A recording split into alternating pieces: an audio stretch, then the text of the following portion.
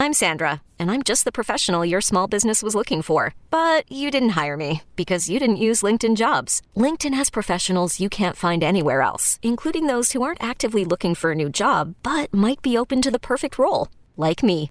In a given month, over 70% of LinkedIn users don't visit other leading job sites. So if you're not looking on LinkedIn, you'll miss out on great candidates like Sandra.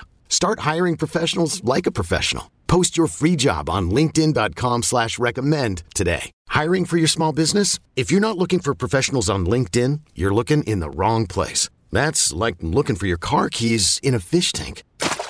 LinkedIn helps you hire professionals you can't find anywhere else, even those who aren't actively searching for a new job but might be open to the perfect role. In a given month, over 70% of LinkedIn users don't even visit other leading job sites. So start looking in the right place. With LinkedIn, you can hire professionals like a professional. Post your free job on linkedin.com/recommend today.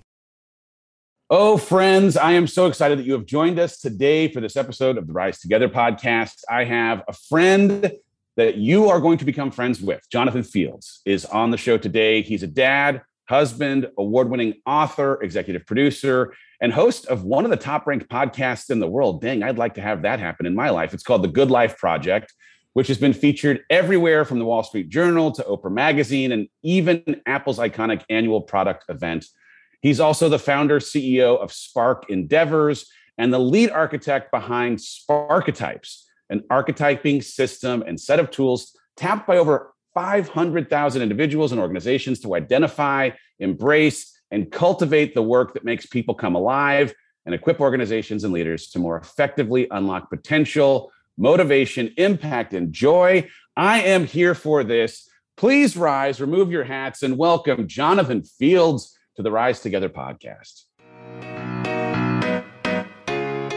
What would the world look like if we all pushed ourselves to have candid conversations with people who didn't look like us, think like us, or live like us?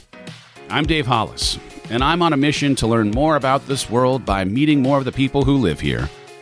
You may not always agree with everything you hear, but I guarantee you'll come away more informed on topics you might never have thought to seek out before. This isn't just a podcast, it's a community. And when we raise each other up, we all rise together.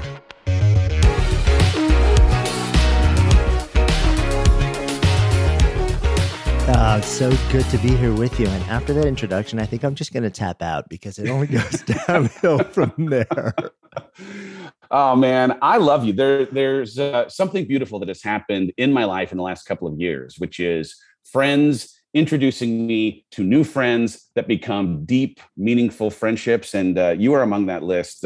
We got to have dinner, Heidi and I, your wife and yourself, 2 weeks ago. And just getting to hang out in what was a super serene backdrop and connect, get to know you a little bit better. A super, super treat. But I'm also excited because as I've gotten to know you and your work more, I find that basically every single thing you put out is written or spoken directly for me. So I just want to thank you as a friend, but also as a consumer of your work for the way that the work you're doing is having an impact on my life in particular. So thanks, brother. Thanks so much. That means the world to me. Like I think I'm a seeker, right? I'm always looking for to get as close to the truth as possible, and then to share whatever I discover in a way that's as accessible as possible. And I feel like that is a similar compulsion with both of us. Yeah, I do like to, because we're both coaches inside of Growth Day. We both have podcasts. We're both writers, but I am a Yale talker. You are the most softly spoken but confident orator that I have met. And so on a spectrum, if you're needing someone that will annoy you with loudness, I'm here. But if you also just want to hear someone who has a fantastic voice and is calm at all times, Jonathan is in fact your coach. Yeah, one of the biggest bits of feedback we've gotten about the podcast over the years is that people are like, "Oh, I love your podcast. I listen to it when I go to sleep at night." And I'm like, I'm not entirely sure how to take that. It's like, yes, your voice is really calming, and the minute you start speaking, I fall asleep. I feel like there's a partnership with the Calm app waiting to happen. Something, right? Well, I tried to give you an introduction, something that was sent over by your team and I. Man, I appreciate all the greatness that is the work that you've done. But I like to ask guests as we start out if they, in their own words, might give their own introduction of self and even maybe more importantly, why you believe yourself to be on this planet. Man, that second question is a big one, huh? So introduction to myself, you shared all the fancy yada yada, but the first two words in that were dad and husband, and that is the, like, if you were to take the entire bio you just shared and you were to ask me what is the 99.99% of that really matters most to me, and it's those first two words. I wake up in the morning and I'm thinking about my family. As I move through the day, I'm thinking about my family, how the decisions that I make, the things that I think, what I create and put into the world might make a difference for me, for them, how I relate to them, and how deeply present I can be in their lives, even when, like we've got a kid who's off in college 2,000 miles away. Like, how do we actually keep that tether? Not just, by showing up digitally, but like, how do I find ways to be emotionally present with her when we're so far apart? So a lot of the way that I see myself from an identity standpoint these days is really those two words. And then beyond that, the deeper impulse for me, and it has been since the time I was a kid, is I'm a maker. I open my eyes in the morning and I scan and I'm like, what can I make today? Been that way for as long as I can remember, and it's shown up in the physical domain, creating all sorts of like objects and stuff and bicycles and paintings and anything you can imagine, renovating, building houses. And it showed up in the last probably decade or so in the digital space, or in the, creating with language, creating with media, creating experiences. But to me, it's the birthing process, the act of creation for me. There's something that it does to me, and it's been that way for as long as I can remember. And if I can some way tether that to putting something out into the world that makes a meaningful difference to other people, that's sort of like the ultimate blend. Oh, I love that. If you think about creation, then when you get inspiration, what is it that is usually at the core of that inspiration? Is it about impact? Is it about unleashing or tapping into passion? Like, where does your inspiration to create come from?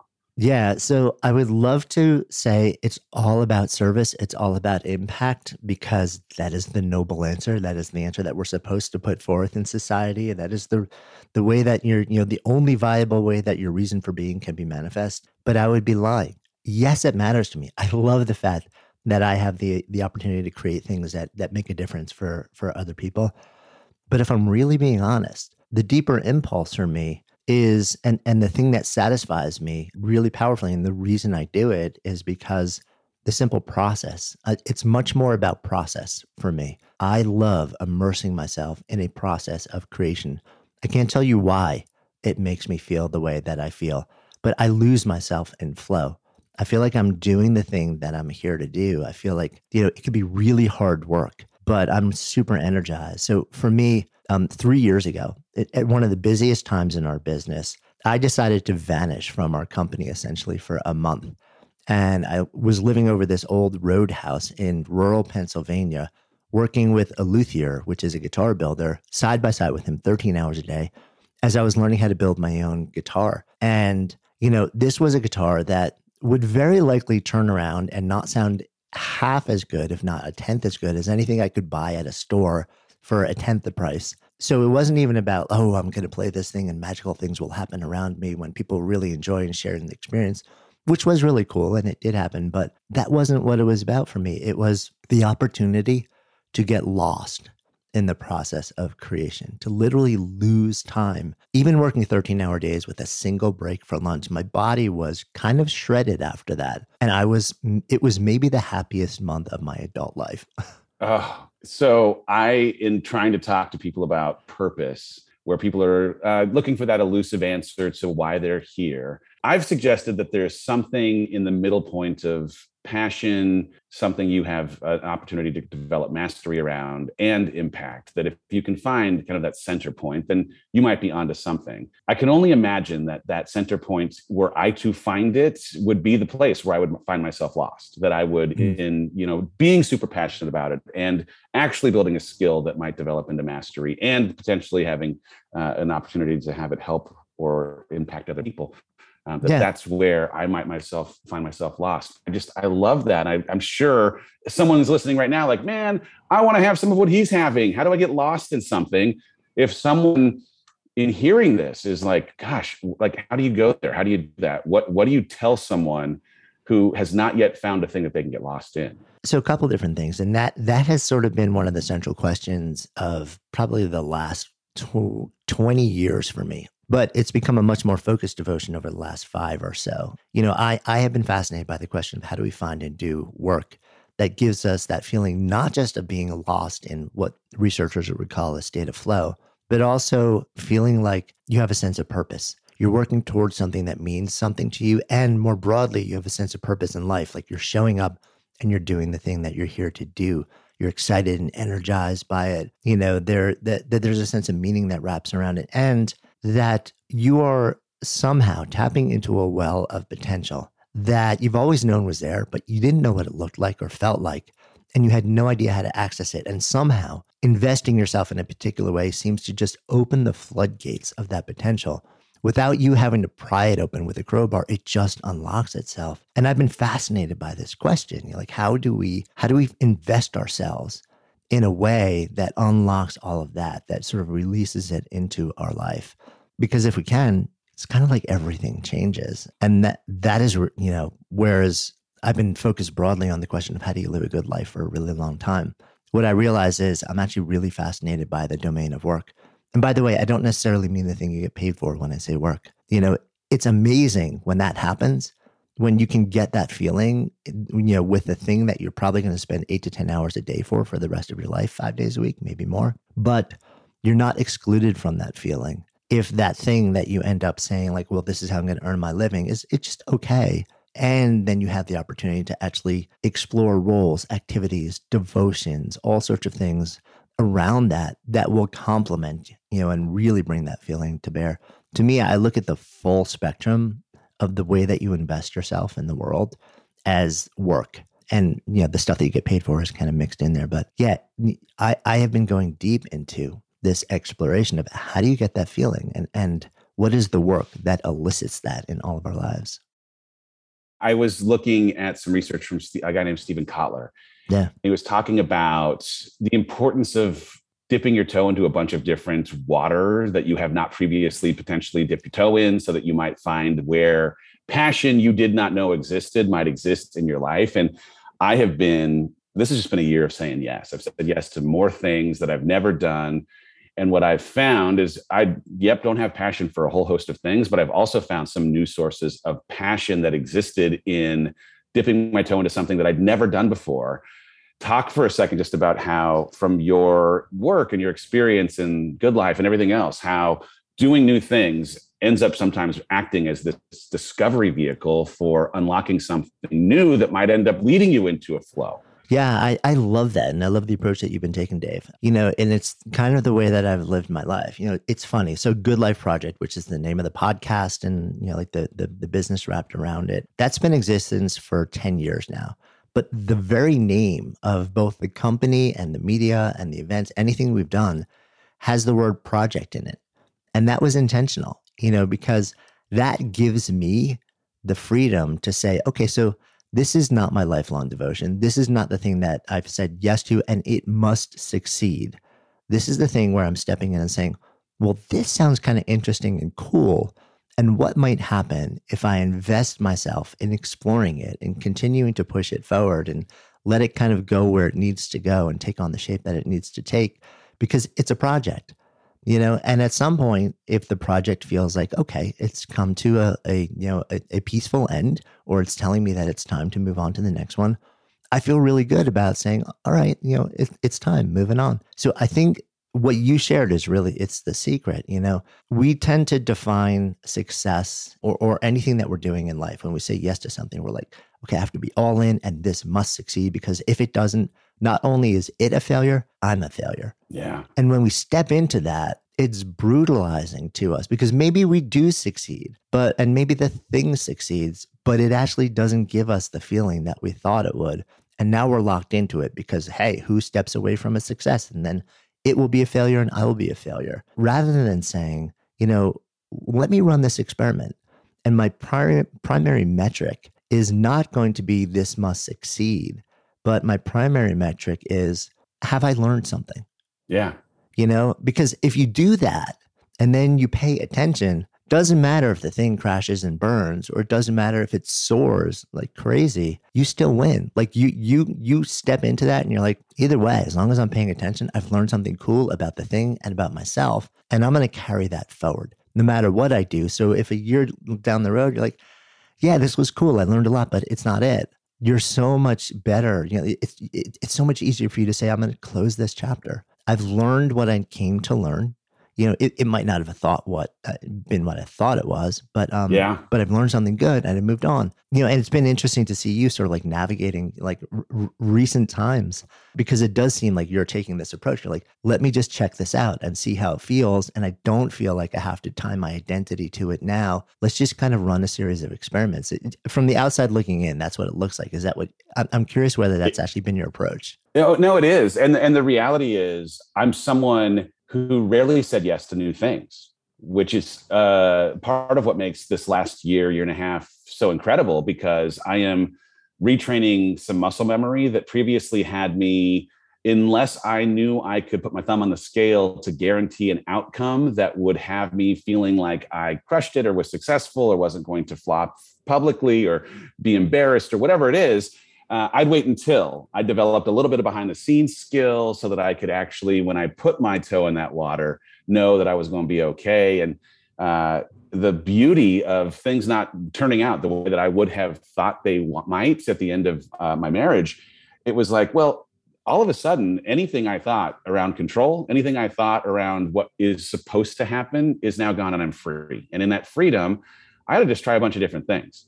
Because I, in doing these new things, might find something that I am surprised by. A part of it, to be honest, like it started almost as a bit of an identity game where I thought I knew who I was, but couldn't tell you what I liked, couldn't tell you what I like to do in my spare time, which was a really tough thing in the aftermath of my identity having been so connected to husband.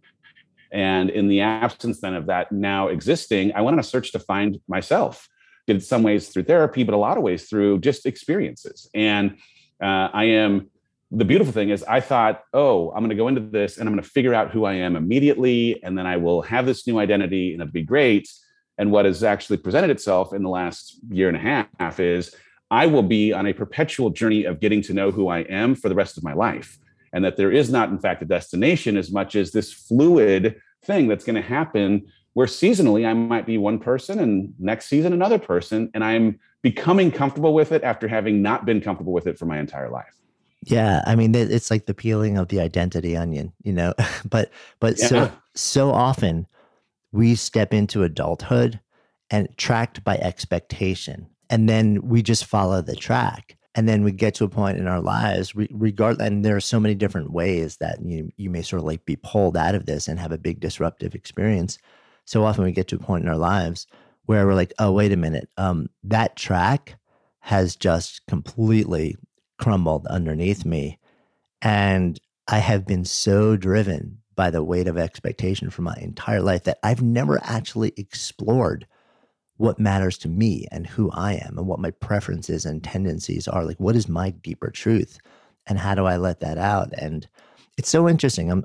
I've always been curious why when we, if you go to high school, if you go to college, if you go to grad school, and then even in organizations, there's all of this continuing education and almost all of it is skills-based and domain expertise. You're always preparing for the thing that you have to do.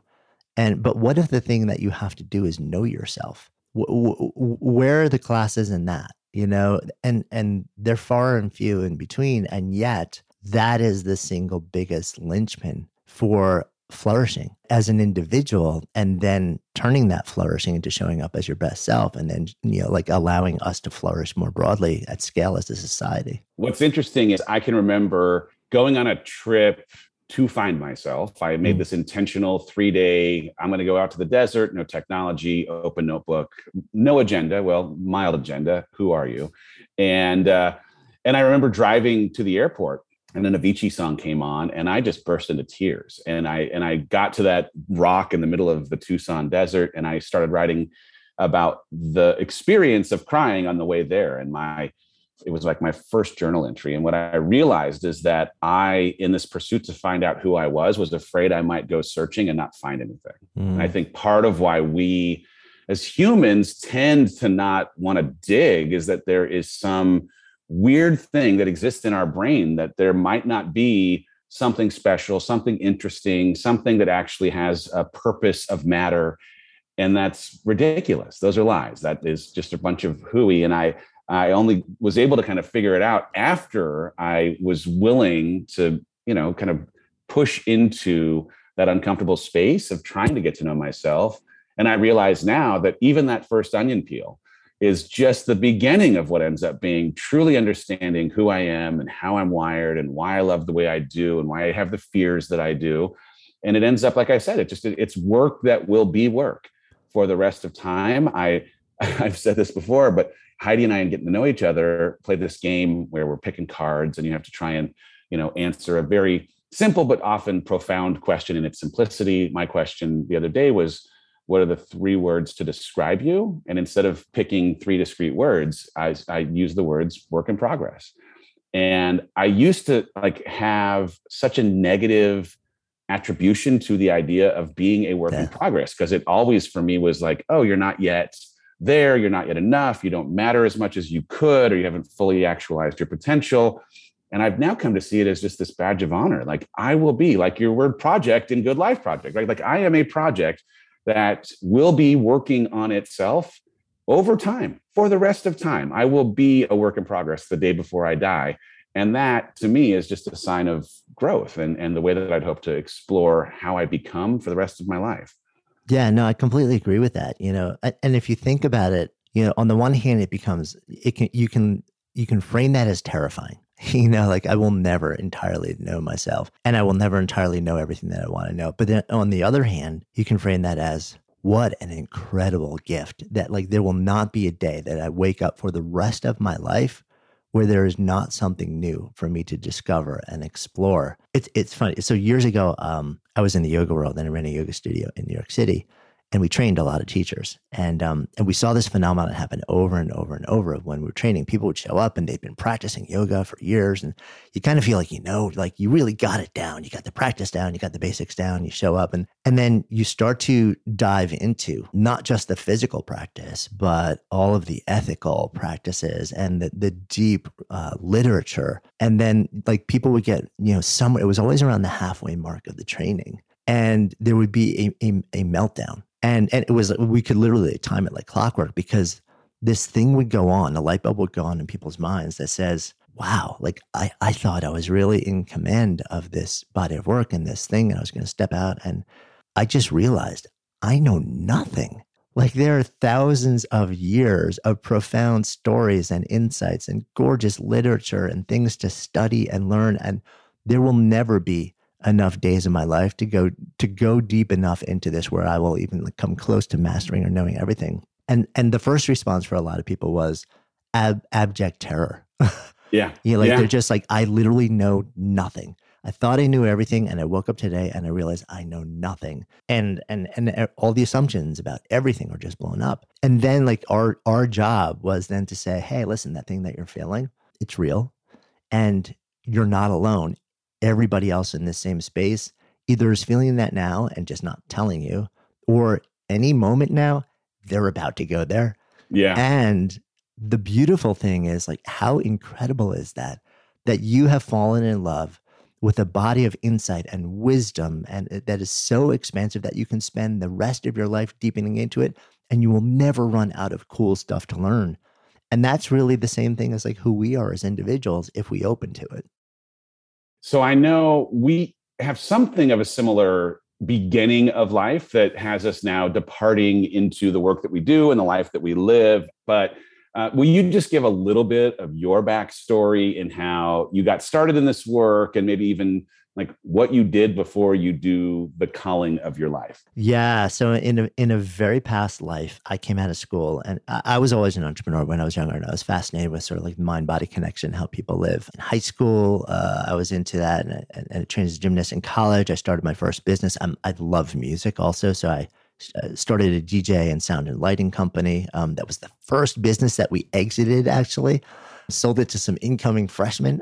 And then I ended up a couple years later, after knocking around in outside sales, which was a brutal experience for an introvert like me, knocking on doors and saying, "Hi, I'm here to see your president."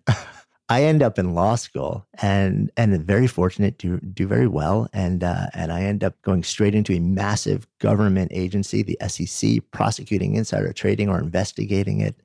And I've got like the really cool badge that I can flip open and terrify people. And then I end up in just really large, prestigious law firm in New York City. It is the plum job that like I had been working for, that sort of everyone in the space aspires to. And a couple of weeks into that, after a literally almost never going home and an insanely stressful experience on a deal with incredibly high stakes, I end up in the hospital after my immune system crashes. An infection that had very likely been brewing in me for about a year before, but being kept at bay, mushrooms into this big pelvic abscess, which is basically like a baseball-sized infection in the middle of my body, eats a hole through my intestine from the outside in. Surgery, thankfully, was successful, but I came out of that and I knew that I had to make some changes. I would sit in my office just madly scribbling on those oversized yellow legal pads. And I wasn't doing legal work. I was actually making lists of things that I thought would be really cool to do with my life if I could figure out how to support myself doing it. Because at that point, I really didn't want to take a step back. I didn't want to start from zero. But the things that kept coming up on that list were things that I knew were going to mean I would take a really big financial hit, because I love entrepreneurship. I love starting things from nothing, as we've explored. And I love the world of wellness and well-being and human potential. And I didn't know enough about it. So I knew I was going to have to spend a lot of time learning. So I saved up a whole bunch of money for the better part of a year, because I knew I was going to take this big hit. I left. I walked out the door making six figures. And the next thing I stepped into was making $12 an hour as a personal trainer so I could learn the fitness industry, which was a much bigger blow to my ego than anything else. Talk about like, of course, re-examining your identity. You're like, wait a minute. And I think my whole family was like, dude, you're doing what? This is the thing, like you've worked so hard. So, and it took some time, I learned this new industry, ended up opening my own facility, grew that, built it, sold it to some investors after 2.5 years, and then felt really called to the fitness industry. The yoga industry after that. Not just the yoga industry, but the space, the vibe, what it was about, the teachings, the ethical side of it as well. And I didn't know a ton about it, but I knew enough about it. And I was living in New York City, married, had a new home, a 3-month-old baby, signed a 6-year lease for a floor in a building in Hell's Kitchen, Manhattan, with the intention of opening what I hoped would be one of the premier yoga centers in New York. The date that I signed that lease was September 10th, 2001, the day before 9/11. Woke up the next morning. Of course, we all knew what happened. Like we are, as we're having this conversation, literally, on the eve of the 20th anniversary of that date, and being there on that date and being a longtime New Yorker, it was as you would imagine, a brutalizing experience in so many different ways. And knowing that there were, in fact, people in the towers that we knew that never came home. And at the same time, it was also a wake-up call for me that says, we only have one pass. You got to make the best use of your time as you can, because as morbid as it sounds, there is no guarantee that when you walk out the door thinking you're stepping into an ordinary day today, that you're going to come home at night. High probability, sure, but there are no guarantees. Like that person that we knew who was in the top floor that never came home had no idea that this was about to happen. And I think if anything, the season that we've been through for the last 18 months has brought that home on a much, much larger scale to so many people. So I went from there, and we completely changed the way that we were going to open. We were going to open the yoga studio with like all this fanfare, like a health club and all these like fun things and celebrations. I was like, yeah, that's not the appropriate thing to do right now. And we just opened up the space a few weeks later, and we said, come, don't pay, just come and breathe and move and be and cry and talk and whatever you need to do. This is a space of community and healing. And that approach really, we were busy. Like we were packed from the minute that we opened because we were a space of healing and community and movement and processing at a time that New York never needed it more. That was a stunning experience. I opened it, and there was literally one other employee when we did that, and she was a very experienced yoga teacher. I was a propped up, making it up as I go yoga teacher at that point, and just holding on for dear life and hoping I would never get found out as who I was. And eventually, ended up training and really learning what I was doing. From there, I really, after 7 years or so, the maker in me was like, this is going really good. And I'm getting the Jones to create, again, something entirely new and different. So very fortunately, not just was it a beautiful community, but a flourishing business. And I was able to sell that company. And I had also at that point sold my first book. And I started to really fall in love with language and with taking all the ideas that I had learned from my own experience, from business, from Eastern philosophy, which I'd gone very deep into at that point, from psychology, social psychology, and positive psychology, which was a really rapidly emerging field, and weave them together. And that led me into the world of books and ideas and speaking and media, and then eventually Good Life Project, which launched in 2012. And I've just been sort of traveling on there, continuing to deepen into the thought process until we landed, this moment where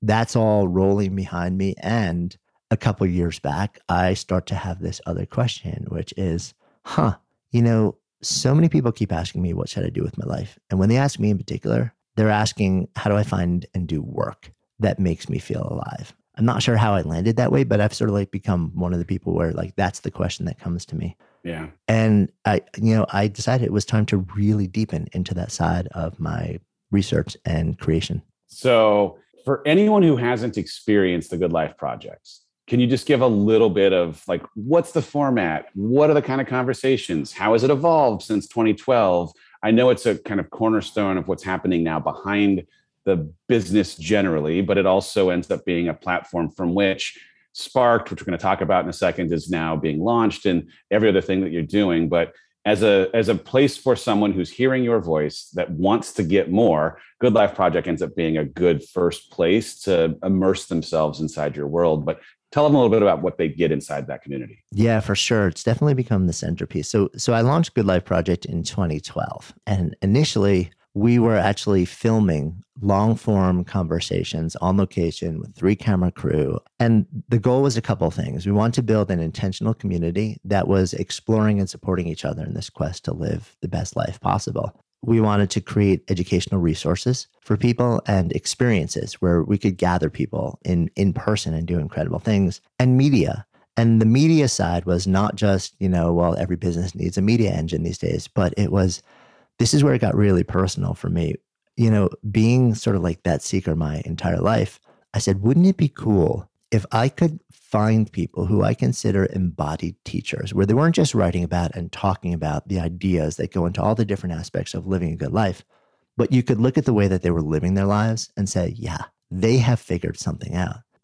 Even if they'd never written a thing or spoken a word and they were a next door neighbor with no publicity or notoriety, you could spend a little bit of time looking at the way that they live their lives, the quality of their relationships, the quality of their well-being, their devotion and contribution, and say, this person has figured something out. I want to know what that is. And I want to find people like that and sit down with them and just pepper them with questions, ask them everything that I could. And so I started doing that. I started out with people who I knew and who I had relationships with. And then the audience started to expand a lot. And that gave me the opportunity to then invite different people from all domains, from primary researchers in legendary fields to people who are at the head of industry and art and science and well-being and spirituality, from bishops to ambassadors to childhood idols like Peter Frampton, whose album I had sitting on my shelf, Frampton Comes Alive, for years, thinking, this, oh my, and I sit down with him when he's 70 years old and have this profound conversation reflecting on his life. Those are the conversations that we have. They're deep, they're real, they're unscripted. They tend to be very open, raw, and vulnerable. because I'm trying to get as close to the truth as possible. And that initial video series eventually transitioned into audio because I kind of fell in love with audio. I don't feel the need to be visually present. And I wanted to have a little bit more freedom in the way that we created. So we were one of the early folks in the podcast space. I mean, podcast space has been around for a long time, but when we stepped into it, which is I guess around 2014, everyone was like, you're doing what? You have a successful video series. It's growing fast. And you're leaving it behind to go into this thing, which is literally about to die. And like nobody listens to these dopey things. It's terrible. And I was like, yeah, it's exactly what I'm doing. And literally months later, Apple releases the podcast app. They split it off and install it native on every device. And a few months after that, Serial launches and just profoundly changes the face of what podcasting would be. And for people who weren't in this space early, like there was one show that literally completely rebirthed the space of podcasting. That was Serial. And we've been riding the wave, for a lot of years now and just growing a really big, beautiful community around that. And along the way, we've created, brought together people for everything from 5-day retreats in Costa Rica to go deep into conscious business to, for 5 years, we ran an adult summer camp where after the kids left a sleepaway camp, they would fumigate the place. And then, we would invite somewhere around 450 grownups from around the world to come in and hang out in the bunks and do all sorts of programming from all the classic camp stuff to, mind, body, wellness programming and conscious business and entrepreneurship and just a wide variety of things. And it was this magical experience because grownups don't do stuff like that anymore. We attend events for educational purposes, for quote, networking, but like to literally go to summer camp where your only goal is to just be you and meet and make the kind of friendships that you make when you're lying out in the middle of a grassy field at 3 a.m, looking at the stars, talking about life with a perfect stranger who now feels like your best friend. So those were magical. And obviously hasn't been able to make that happen the last few years, but I'm excited for when we can come full circle and start to gather again on that scale at some point. So good. So that sounds like a little bit of a leading way of answering the question I was about to ask next, which is in all of these conversations for all of this time, is there a through line for how you live a good life? Is there like a silver bullet secret that you can share with us so we can just go ahead and have one now? Yeah. So I'll give you the absolute answer. This is 100% universal for every single person. If you vary from it, you will not have a good life. Just kidding. Just kidding. But there have been amazing themes that have evolved, whether I'm talking to a 16-year-old activist or an 86-year-old designer. And when you have such a big data set over a period of a lot of years, the 3 things that have really emerged to me are meaningful contribution, deep relationships, and optimal mind, body, well-being. Those are the 3 buckets, vitality, connection, and contribution. And if you were to really, really, really pick one of those, I would actually say it's the relationship bucket that matters the most. It's love, which is why George Vaillant, who is the longest running curator of the longest running longitudinal study of human flourishing, the Grant study, when asked, after measuring nearly everything that you could measure in participants of this study over like 70 years, was there any one thing that really stood out as helping people have a good life? His answer was simple: love, full stop. All right. So we just need more love. Yeah. I am here for this. Love and meaning. Love, meaning, vitality. I mean, all 3 of those, God, they're so good. And of course, like somewhat obvious, but also if you were to just pour in exclusively to those 3 things, it would be a fundamental game changer for the way you experience joy in life. So let's talk about your new book, Sparked. It is coming out in real time. Discover your unique imprint for work that makes you come alive. Tell me a little bit about how this came about and what someone who picks it up might get from the book.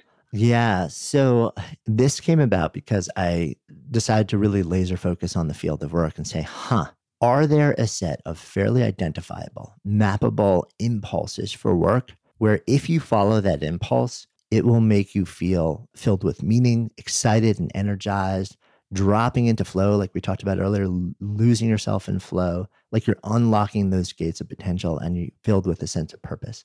That's when I say coming alive, those are the 5 elements I'm talking about. And I started wondering, could we identify a set of impulses that are kind of universal across all people that would give you that feeling? Because if we could, it would potentially help a lot of people identify theirs and better understand what to say yes to, what to say no to, or how to reimagine what they're currently doing in a way where they can get a lot more of that feeling from it. So I started literally with a massive list of every job you could imagine. And I started distilling it down and down and down and asking what's underneath that, what's underneath that, what's underneath that, until we got to these 10 universal impulses for work that gives you that feeling. And then what I realized once I identified these impulses is, each one of these has kind of its own set of quirky behaviors and tendencies and preferences that people who have this impulse tend to exhibit and also sometimes struggle with. So those formed into archetypes, and I call them sparketypes because it's just kind of a fun way to say it's the archetype for work that sparks you. And once I had that, so now I have this really strong theory, like, okay, so this feels really real to me, and I've actually run it by a ton of different people who are a bazillion times smarter than me, and they're like, there's something here. And they're validating a lot of the ideas. And then I started saying, but I need to understand it on a much bigger scale, whether this is real or not. And then if it is, see if I can build the tool that would help a lot of people. So we spent about a year in 2018 developing an assessment, the Sparketype assessment, in part to help with the research and also in part to offer a tool that would be freely available to anybody to figure out what their particular Sparketype was. When we released that to the world, it was almost, if I had hair on my head, it would have been blown back by the response. But I don't. So I just had, the sheen on my bald head got sheenier. So to date, more than 500,000 people have completed this assessment, generating over 25 million data points. Thousands more are completing it every week. So the volume of data that we have discovered is stunning and incredibly validating. We've done a follow-on survey, which is still preliminary, but teasing some of that insight. We've been told from that data set that people generally, 93% of folks who complete the assessment tell us that is anywhere from very to extremely accurate, which is amazing to hear and valuable in their lives. And we've seen strong correlations with those 5 states I was talking about: meaning, flow, excitement, express potential, and purpose. So now we've got really interesting data that's coming in, and then the stories start to pour in and pour in and pour in and pour in.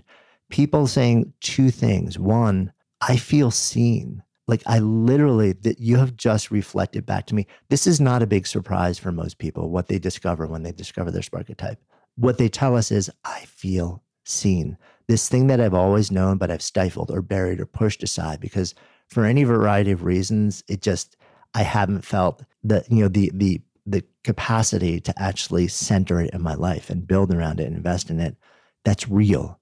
Yeah. That's real. No, it's an affirming reflection, but that affirmation is everything. And the other thing that people share is this is actionable too.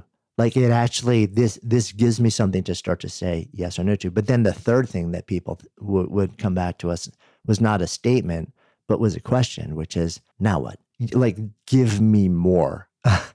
And over a period of years, I realized there's so much more to give. There was this massive well of information that was building up in my noggin. And I was the only source for all of this stuff. And it was blending with 20 years of observing the way that people live and relate and work and play. And there were just so many things in my head that I wanted to be able to share. And so at some point, it was like, okay, so apparently this needs to be a book. So we can go so much deeper into these 10 different types. It wasn't like I said, yay, I want to write the next book. That literally it was the thing that I couldn't not do. Like it had to get out of my head.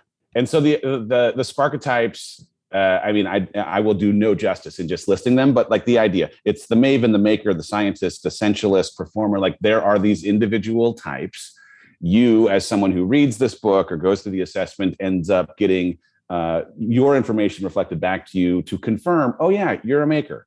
What do you do with this knowledge? And part of that trail of breadcrumbs is then hopefully leading you to either give yourself permission to make or find ways inside of an environment that you're in to leverage what ends up being your unfair advantage, your secret, thing that maybe has not yet been fully unleashed to the world. It's a beautiful thing. It's a fantastic book. And I love the fact that you're getting so much feedback in real time to affirm that the thing that you've created is actually having the kind of impact that you'd hope before the thing even comes out, the book even comes out in the world. Yeah. I mean, it's been an amazing experience because normally when you write a book, as you know, you're writing. You have no idea, like how it's going to land, how people will receive it. Maybe you have a couple of early readers and your editor. But, because this is based on literally hundreds of thousands of people's input over a period of years, and then folding in so many stories. So the book is just packed with stories because I want to say, this is how it shows up. This is how your same impulse has showed up in all different people's lives from all different walks of life so that it's relatable and you can see how it gets channeled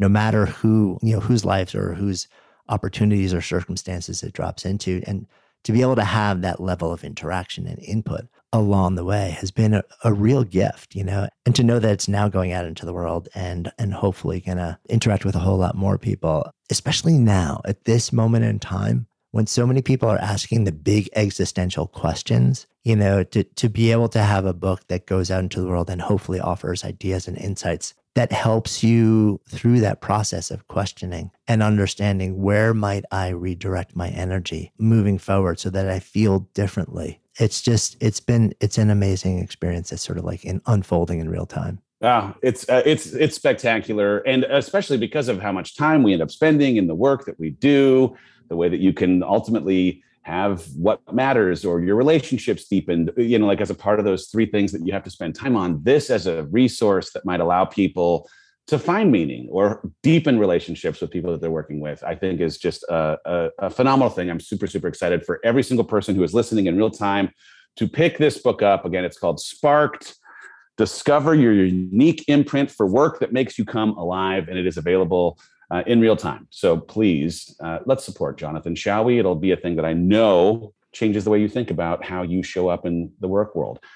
If someone is interested, Jonathan, in immersing themselves more inside of your world, where do you send people on, whether it's Instagram or the internet, to learn more about what you do and how they might become a deeper part of your community? Yeah, so I am at Jonathan Fields pretty much everywhere. I tend to be early to platforms, so I grab my name quickly. If you're interested in taking the Sparketype assessment, totally free. It's at sparketype.com, SPARKETYPE.com. And the podcast is Good Life Project. And from any one of those three places, you will pretty much be able to track me down all over it, all the time.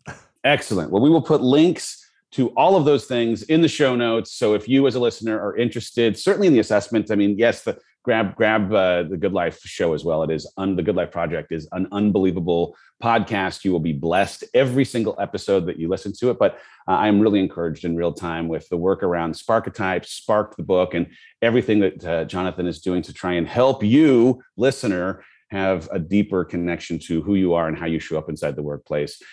Final question that we ask every single person every single week. If there was a single thing, a single takeaway that you could share with this audience, an idea, a question, actionable piece of advice, what is the single thing that you would leave with our listeners today? Don't wait to be you. That's it. That's good.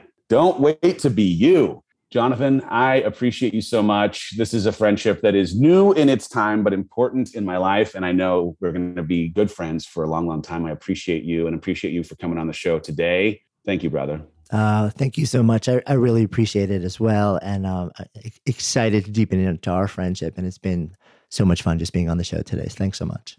Awesome. All right, listener, if you enjoyed this episode, and how could you have not, I want you to take a screenshot of the episode on the device that you're listening to, put it up in your social media accounts and tag myself, tag Jonathan, share it with every person you've ever met in your entire life and let them know something you took away from this.